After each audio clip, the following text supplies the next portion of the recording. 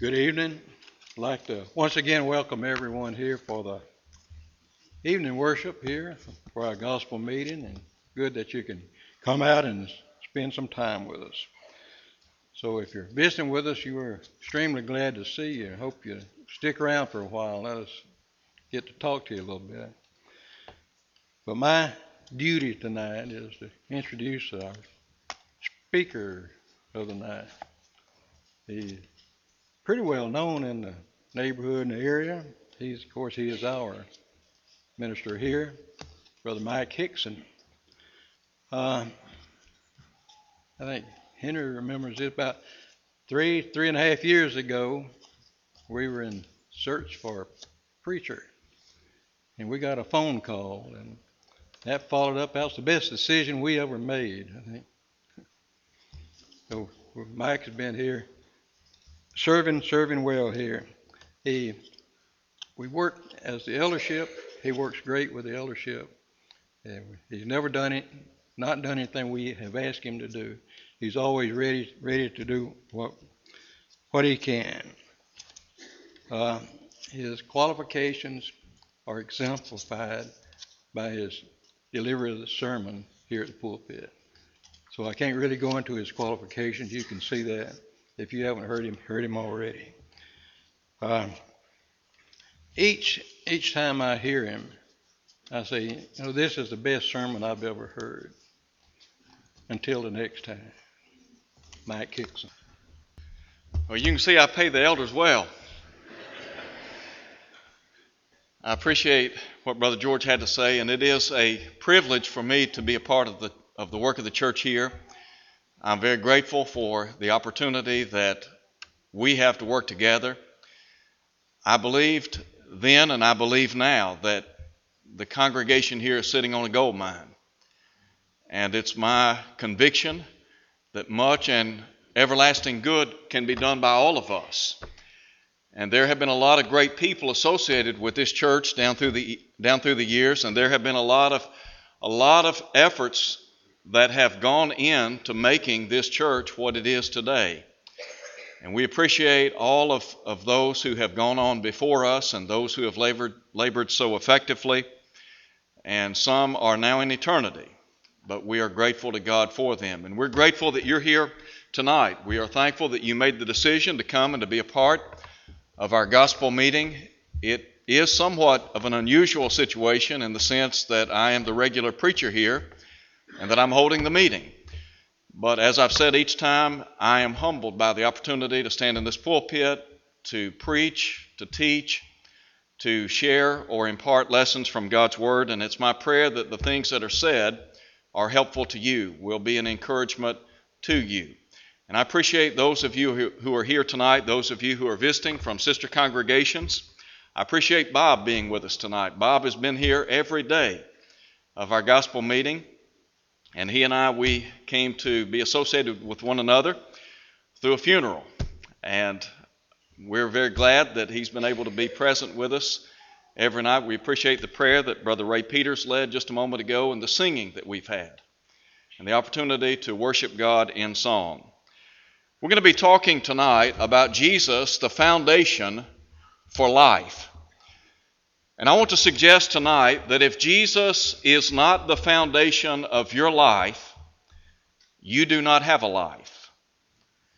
Jesus said in John chapter 10 at verse 10, I am come that they might have life and have it more abundantly.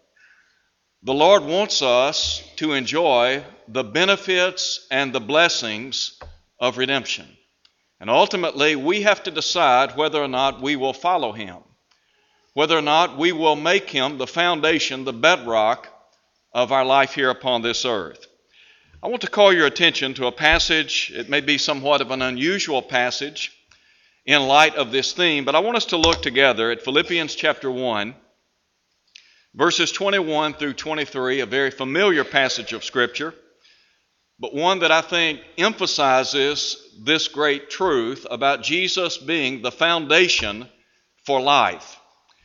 The first thing that I want to share with you, and as we look at this lesson text, I want you to consider with me the life of the Apostle Paul, because I believe that the Apostle Paul made Jesus the foundation of his life. And when you look at his life, you see that the Lord Jesus meant everything to him. And ultimately, if we are going to be pleasing in his sight, then the Lord must be everything to us. But as we look at verses 21 through 23, the first thing I call your attention to is Paul's life in Christ. When we emphasize Paul's life in Christ, what I would encourage you to remember is that the Apostle Paul made Jesus the Lord of his life. And you'll see that more in just a moment. But Paul made Jesus the Lord of his life. Now we talk about Paul's life in Christ. And in verse 21 he said, "For to me to live is Christ." And there are two things that I would call your attention to with regard to this point. First of all, I want to take you back to his conversion to Christ. Bear in mind that the Apostle Paul was formerly known as Saul of Tarsus. Saul set forth his pedigree in chapter 3 of the book of Philippians. He talked about how he was from the tribe of Benjamin, a Hebrew of the Hebrews. He said he had been circumcised the 8th day of the stock of Israel. He pointed out that concerning the law, he was a Pharisee. Concerning zeal, he persecuted the church of our Lord Jesus Christ. You go back and you look at the book of Acts, and you would be hard-pressed to find someone more zealous in persecuting the church of our Lord than Saul of Tarsus. Luke tells us that Saul made havoc. He wrecked the church. As a matter of fact, when he ultimately came in contact with Jesus, he was on the road to find those who were followers of the way, so that he might bring them bound to Jerusalem. Saul of Tarsus, as you well know, sat at the feet of Gamaliel. He was a very educated man. Some would say that by our standards today, he would have acquired a PhD degree. He was a very knowledgeable individual, well-schooled in Judaism. And so Saul of Tarsus believed that what he was doing was absolutely right. Now, in Acts chapter 9, we find Jesus appeared to him and asked a very penetrating question. He said, "Saul, Saul, why are you persecuting me?" Now, over in chapter 22, Saul, we know him by Paul at this point in time in history, Paul recounts his conversion story. And he said that when Ananias came to him, he made this request. He said, "Saul, Saul," he said, "here's what you need to do. Arise and be baptized and wash away your sins, calling on the name of the Lord." And he said, "Why do you tarry? Arise." In other words, this is what you need to do, and you need to do it immediately. So, Saul of Tarsus was baptized into Jesus Christ. In being baptized into Jesus Christ, he came in contact with the precious blood of our Lord and Savior Jesus. We pointed out in earlier studies that Jesus shed his blood in death. John 19, verse 34.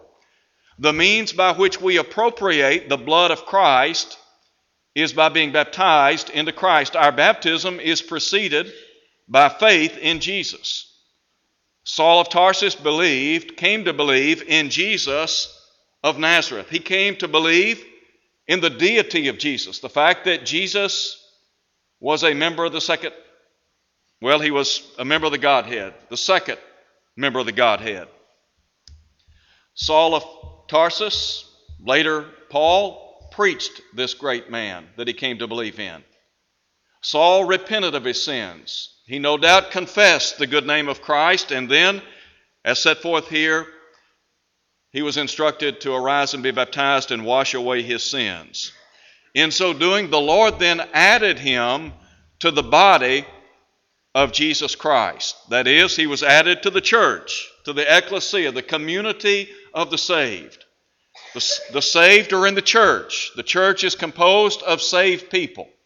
Every person who is in Christ Jesus is in the church. Every person who is in the church is in Christ.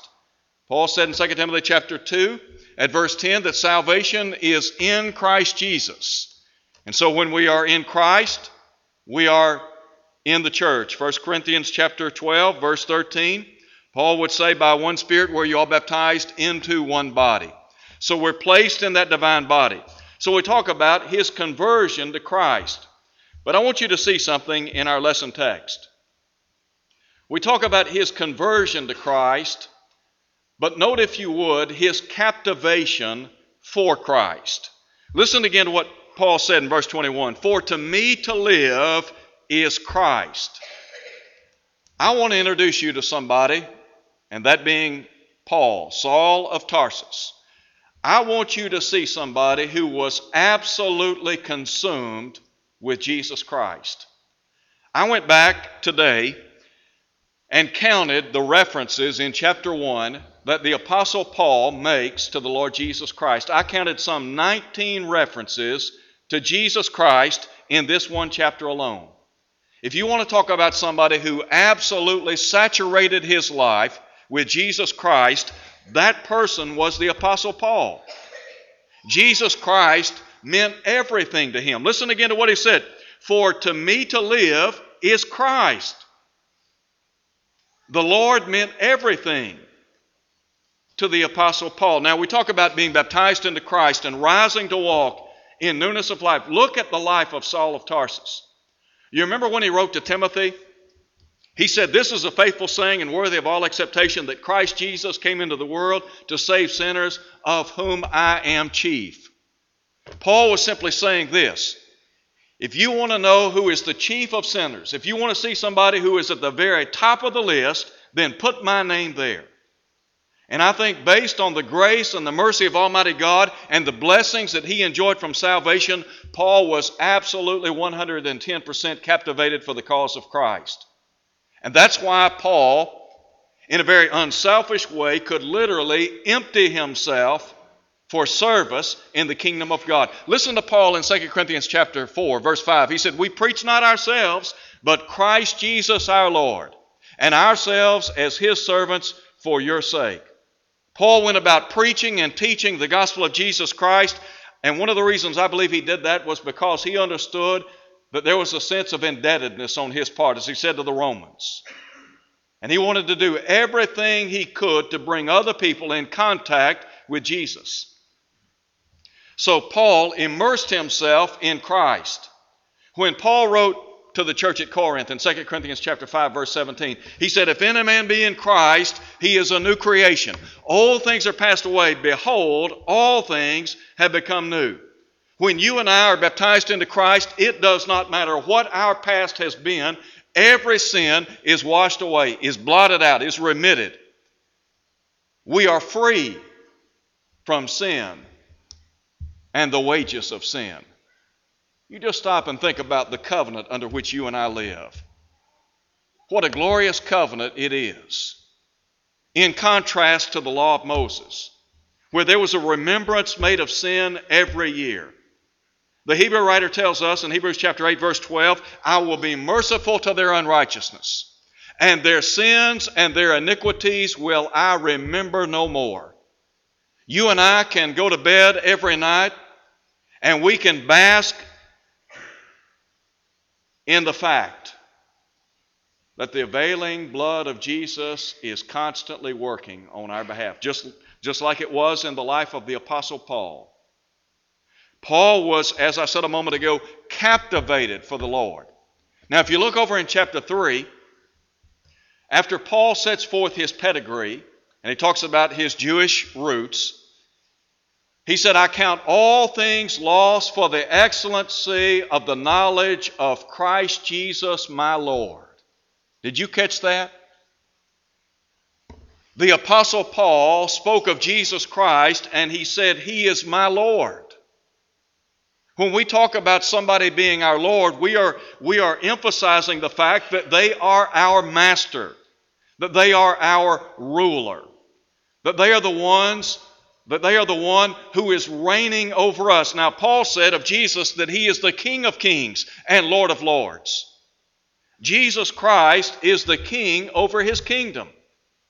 As the king, he has all authority, and he is the one who delegates unto us what to do. We are simply subjects in his kingdom.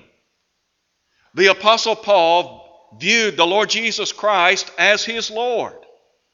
Now we talk about being captivated for the cause of Christ, and you look at the life of Paul, and it's almost as if every sentence is dripping with the words of Christ.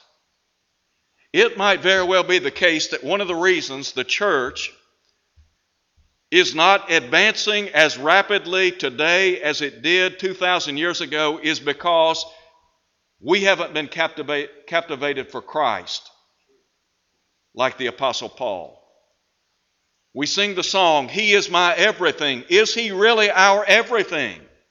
We sing the song, all to Jesus I surrender. I surrender all. Have we truly surrendered all for the cause of Christ? Listen to what Jesus said. If any man will come after me, let him deny himself and take up his cross and follow me.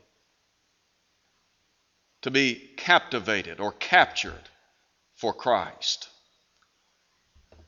So we talk about Paul's life in Christ. But I want you to think with me in the second place of Paul's life for Christ.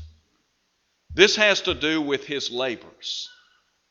You would be hard-pressed to find an individual more zealous and more earnest in his desire to make known the gospel of Jesus than the Apostle Paul. I stand amazed at his zeal and his activities. Just unbelievable. Well, what about Paul's labors for Christ? What about his life for Christ? Listen to him in verse 22. He said, if I live on in the flesh, this will mean fruit from my labor. There are some things that I want you to see in relationship to this point. First of all, I want you to think about his chains in Christ. When Paul wrote to the church at Philippi, he was in jail. He was in a Roman prison. We talk about the prison epistles. Note, if you would, what he says in verse 7. He talks about his chains. Drop down and look at verse 13. Again, he makes reference to his chains in Christ. In verse 14, again, he talks about his chains. When Paul wrote to Timothy, and Timothy was his own son in the faith, in 2 Timothy chapter 2 at verse 9, he said, wherein I suffer trouble as an evildoer, even to the point of chains. Now, if you look at the life of the Apostle Paul, one of the things you have to appreciate is the fact that chains and imprisonment were something that he was familiar with. This isn't some isolated case. If you go back to, for example, Acts chapter 16, and you read about Paul and Silas in the city of Philippi, and we talk about the church in Philippi and the birth of that church. Paul and Silas were imprisoned. Their feet were made fast in stocks. So here was a guy that was well acquainted with imprisonment. He was well acquainted with chains. His chains were for the cause of Christ. He had been imprisoned because of his faith in the Lord Jesus Christ.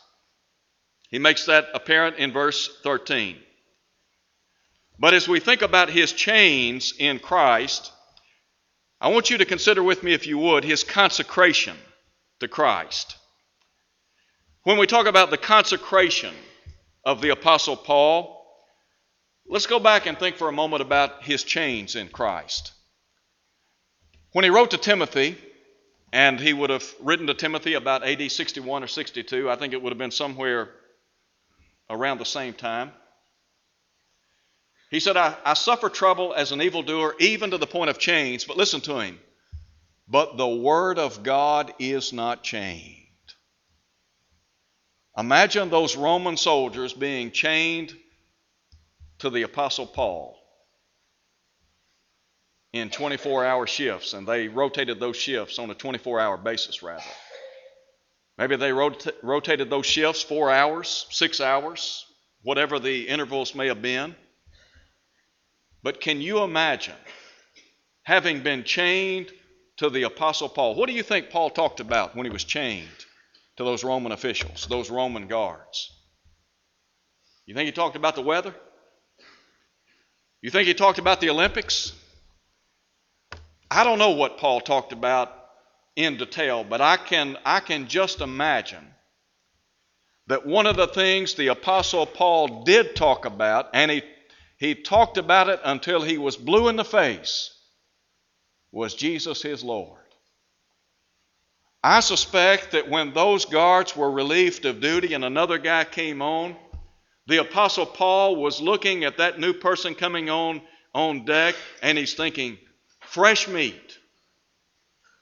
Somebody else to teach. Somebody else to preach to.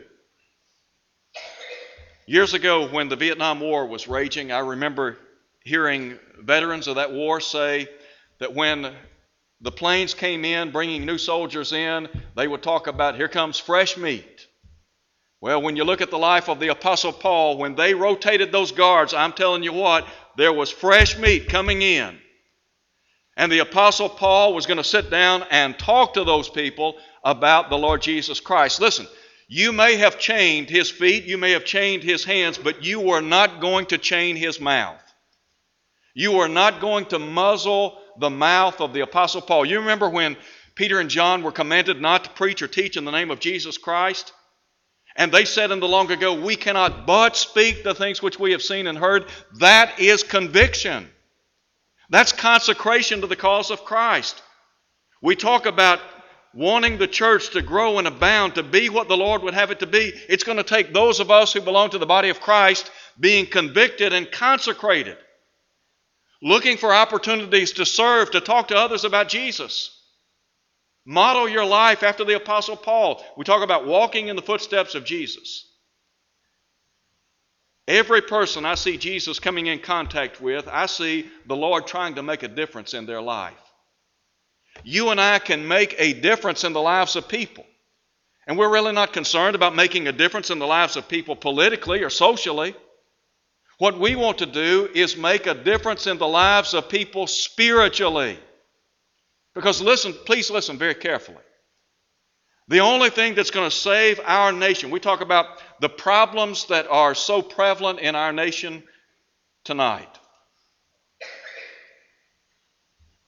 I'm grateful for the system of government that we have in place, as flawed as it may be in some areas.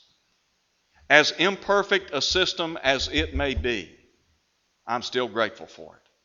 I'm thankful that we live in a free nation, that we enjoy the blessings and opportunities to come together on occasions like this and study and worship and talk about the Lord publicly. But listen, the Republican Party is not the answer to the ills of our nation. The Democratic Party is not the answer to the ills of our nation, but I can tell you what is. The same message that the Apostle Paul preached 2,000 years ago is the same message that will change our nation for good. When the Apostle Paul and Silas went to the city of Thessalonica, they were charged with turning the world upside down. The world today is upside down in sin, and what we need to do is turn it upside down for the Lord. But it's going to take those of us, young and old, black and white, rich or poor, whatever the case may be, we've got to take the gospel to heart. We've got to have some conviction. We have to have a sense of consecration to the cause of Christ. Look again at the life of Paul. The Apostle Paul talked about Jesus as his Lord. If Jesus is the Lord of your life, what do you think the Lord would have you to do? Here is a world lost and dying in sin. Here are people in a community that we call Olive Branch, lost and dying in sin. Here are neighbors lost and dying in sin. Here are people that we go to school with, that we work with. They're lost and dying in sin. What are we going to do? We got to tell them about Jesus. Just like Paul. 24/7. I think the Apostle Paul was one of the most tireless workers in God's kingdom. Sometimes we talk about burning the candle at both ends. I don't think the Lord will hold it against us if we do that. Do you? I don't think He minds. I think He wants us to expend our energy on His behalf. I said a moment ago that when you look at the life of Paul, you see someone who was saturated. He saturated his life with Jesus. If you look at his life, Christianity wasn't just a piece of his life. It was the entirety of his life. It was the whole of his life. It was the very fabric of his life. Without Jesus, Paul would have been nothing. And so, what I'm trying to do is say that as members of the body of Christ, we have to develop this same spirit of consecration. We've got to become consecrated to the cause of Christ, just like Paul. Why? Because Jesus was the foundation of his life. I said a moment ago, if Jesus isn't the foundation of your life, you don't have a life. Paul had that foundation, and he wanted other people to enjoy that same foundation, that same hope. So we talk about his change, his consecration, but also note, if you would, his contentment in Christ. Over in chapter 4, the Apostle Paul makes mention of those whose names are in the book of life, that is, that heavenly register, wherein the redeemed of all ages are recorded. But think again about the setting. Paul is writing from a prison. He's writing from a prison cell. I don't know what kind of atmosphere he was in. I can't imagine it being that pleasant. But listen, if you would, to what Paul said to the saints in Philippi. Rejoice in the Lord always. And again, I say rejoice. How could Paul say to rejoice in the Lord? Paul's in prison. Was he hungry? Was he thirsty? Did he lack proper clothing? Did he have wounds on his body that needed attending to? What kind of atmosphere was Paul living in? And yet here's Paul writing by inspiration of the Holy Spirit, and he's telling these brethren, look, you rejoice in the Lord. Let your moderation be known to all men. The Lord is at hand. I think one of the things that Paul understood was, look, I may be in prison, but the Lord is standing by me. Paul understood that the Lord Jesus Christ does not abandon his people. And so he could say, in nothing be anxious, but in everything with prayer and supplication and thanksgiving, let your requests be made known to God. And the peace that passes all understanding shall guard your hearts and minds in Christ Jesus. Paul enjoyed the peace that passed all understanding. He understood that the anxieties and the trials and the tribulations of life could be taken before the throne of God and find help. And so down a couple of verses later, Paul would say, I have learned in whatever state I am, therein to be content. Look at how many people in our world today are looking for contentment. And what they're saying in many circles is this. Contentment is based on my outward external circumstances in life. There are a lot of people that they're not content because they don't have a new car, they don't have a lot of money, they don't have a bigger home, etc. They don't have this or they don't have that. The key to contentment is found in 1 Timothy chapter 6 when Paul said, godliness with contentment is great gain. We brought nothing into this world. It is certain we can carry nothing out.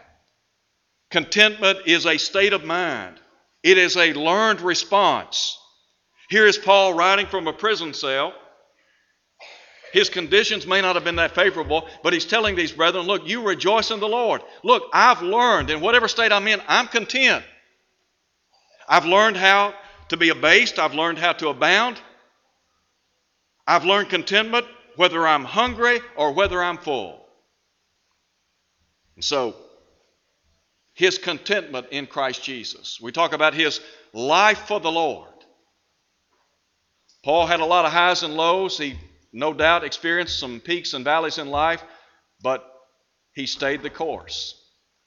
And then note, if you would, his confidence in Christ. Paul said, I can do all things through Christ who strengthens me.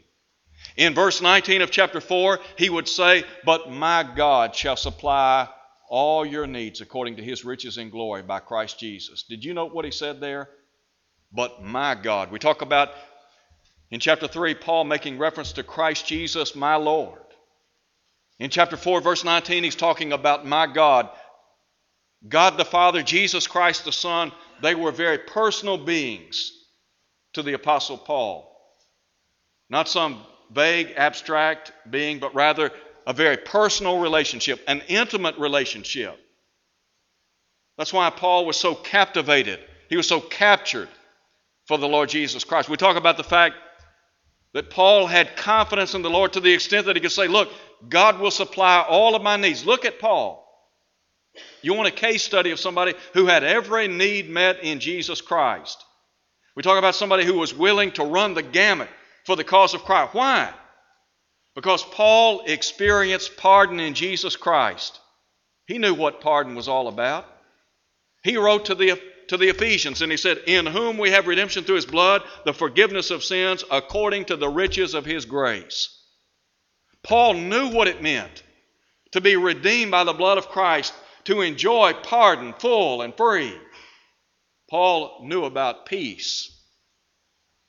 Philippians chapter 4, he just talked about the peace which passes all understanding. Let me tell you what, if you don't know Jesus Christ, you don't know peace. You don't have peace. You may think you do, but you really don't. When Paul wrote to the church at Rome, he said, being justified by faith, we have peace with God. To know that we are at peace with our Maker. That we have a conciliatory relationship with God the Father through Jesus Christ the Son. That he is our link. To know that we have the privilege of prayer. You ever thought about how much Paul prayed? Read his epistles. Note the references that Paul makes to prayer. He talks about how he made mention of congregations of God's people, of individuals. He made mention of those people regularly in prayer. In 1 Thessalonians chapter 5, verse 25, he would say to the saints in Thessalonica, brethren, pray for us. The Apostle Paul believed in the power of prayer. When Peter wrote in 1 Peter chapter 3, verse 12, he said, the eyes of the Lord are over the righteous, and his ears are open unto their prayers. God hears the prayers of his people. James said, the effective, fervent prayer of a righteous man avails much. I believe that the Apostle Paul believed in the power of prayer. In Hebrews chapter 4, the Hebrew writer would say, let us therefore draw boldly unto the throne of grace that we may receive mercy and find grace to help in time of need. Think about all of the needs that Paul had in this life. Think of some of the difficult situations he found himself in, and yet he is writing to brethren. And rather than them encouraging him to some extent, he's encouraging them. And he's telling them, my God shall supply all your need. All of your needs in Christ Jesus. Paul knew what it meant to bow in the presence of God and lay his request at his throne. What a great privilege. Paul understood the presence of God in his life. The Hebrew writer said in Hebrews chapter 13, I will never leave you nor forsake you, so that we may boldly say, the Lord is my helper, what shall man do unto me? I think Paul believed the Lord was at his side day in and day out. Let me tell you what, that's confidence for life. You want to talk about a foundation for life, to know that Jesus is at your side. That the Lord Jesus is well aware of what you're facing in this life. To know that we have a God who says the very hairs of our head are numbered. To know that we have a God who said in the long ago that a sparrow cannot fall to the ground without our Father knowing about it. That's the kind of Lord we serve. So we talk about Paul's life in Christ, his life for Christ, but then thirdly, his life with Christ. Go back now and look at verse 21 again. Paul would say, "For to me to live is Christ, and to die is gain." Here's Paul's longing. He said, "But if I live on in the flesh, this will mean fruit from my labor, yet what I shall choose I cannot tell. For I am hard pressed between the two, having a desire to depart and be with Christ, which is far better." Paul was caught up in what we would say is a dilemma here. He really wanted to go be with the Lord, but he understood that to stay would be beneficial to these people, to these brethren. But if you were to have had the opportunity to just sit down and candidly ask Paul, "Paul, what do you really want?" I think what Paul would say is, "I want to go to heaven. I want to go be with the Lord." Two things I want to share with you here. First of all, Paul's heart was in heaven. You remember the old phrase, "Home is where the heart is"? Paul's heart was in heaven. Listen again. "For to me to live is Christ, to die is gain." Verse 23, "To depart and be with Christ is far better." In this same book, in chapter 3, Paul talks about some who mind earthly things. But he said, "Our citizenship, our commonwealth is in heaven, whence also we wait for a Savior, the Lord Jesus Christ." Paul recognized that heaven is the home of the soul. That's where his heart was. I think Paul thought about heaven probably every day. He longed for heaven. When he wrote to the saints in Colossae, he could say, "If then you've been raised with Christ, seek those things which are above, where Christ is seated at the right hand of God. Set your mind, set your affection on things above, and not on things which are upon this earth." Paul said, seek those things above. Paul had a heart for heaven. But not only was his heart in heaven, but he understood his home was in heaven. Again, Paul said, "To live is Christ, to die is gain, to depart and be with Christ is far better." In 2 Corinthians chapters 4 and 5, I think some of the most beautiful statements made by the hand of Paul. He talked about our light affliction, which is but for a moment. He said, "While we look not at the things which are seen, but at the things which are not seen. The things which are seen are temporal, the things which are not seen are eternal."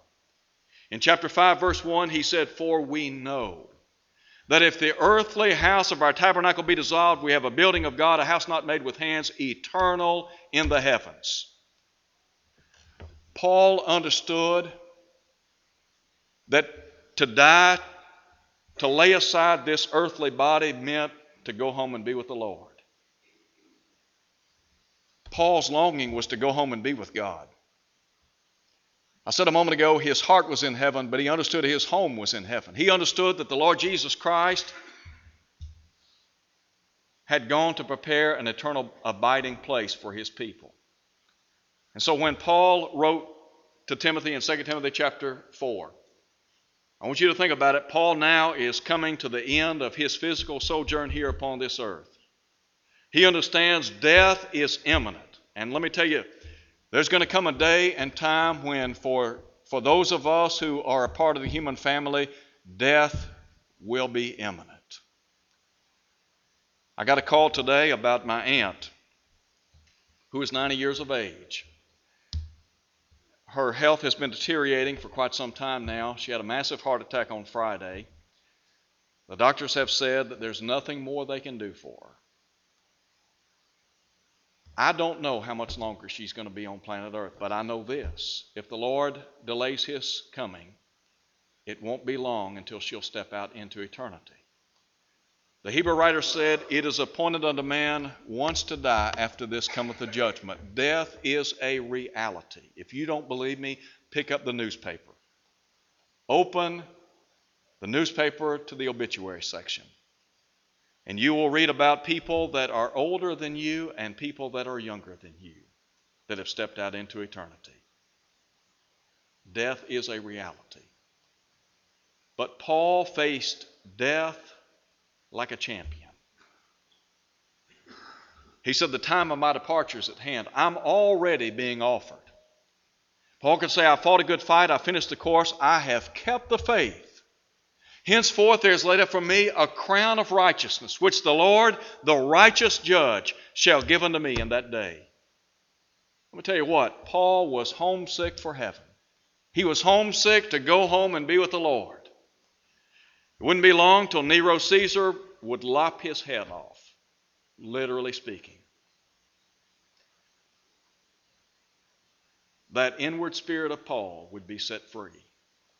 That body would be placed in a cemetery, in a grave, but that spirit would go home to be with God.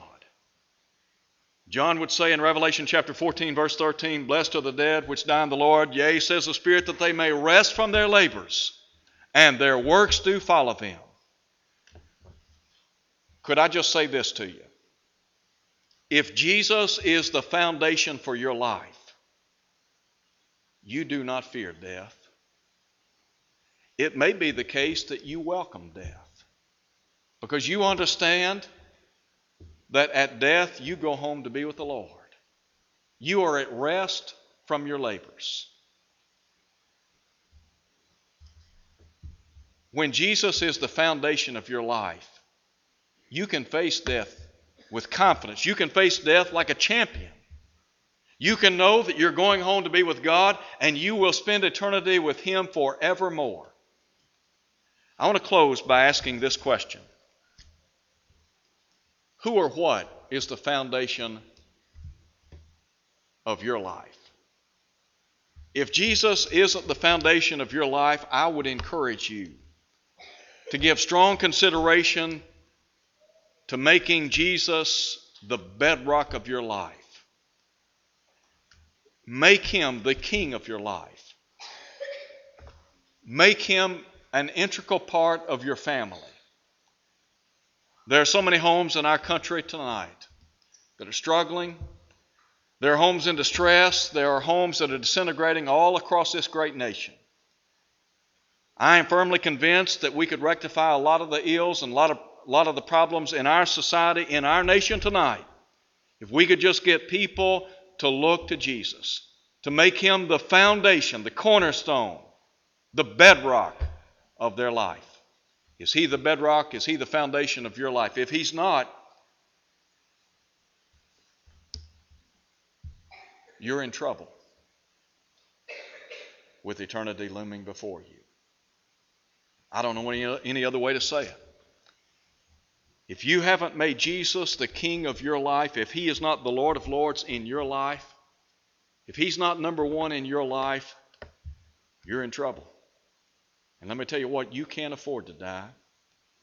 To step out into eternity unprepared, 1,000 million years from now, you'll think about all the gospel sermons that you heard. Every time you think about them, you'll only wish you had obeyed. Why not tonight come in simple, trusting faith? Come to the Lord Jesus Christ. Put Him on in baptism. Be baptized into Christ. Rise to walk in newness of life. Be a member of the Lord's church. Live faithfully until death with the assurance that God will bequeath on you the crown of life. If you're here tonight and you're not faithful to the cause of Christ, maybe Jesus hasn't been the foundation of your life. Why not come to your spiritual senses? Why not come back home? We want you to go to heaven. We want to go to heaven. And our goal is to take as many people with us as humanly possible. I think while Paul was alive, Paul was trying to round up as many people as possible to take with him to heaven. I have no doubt there will be many, many people in heaven because of the efforts of the Apostle Paul. So tonight we plead with you, make a decision that will have,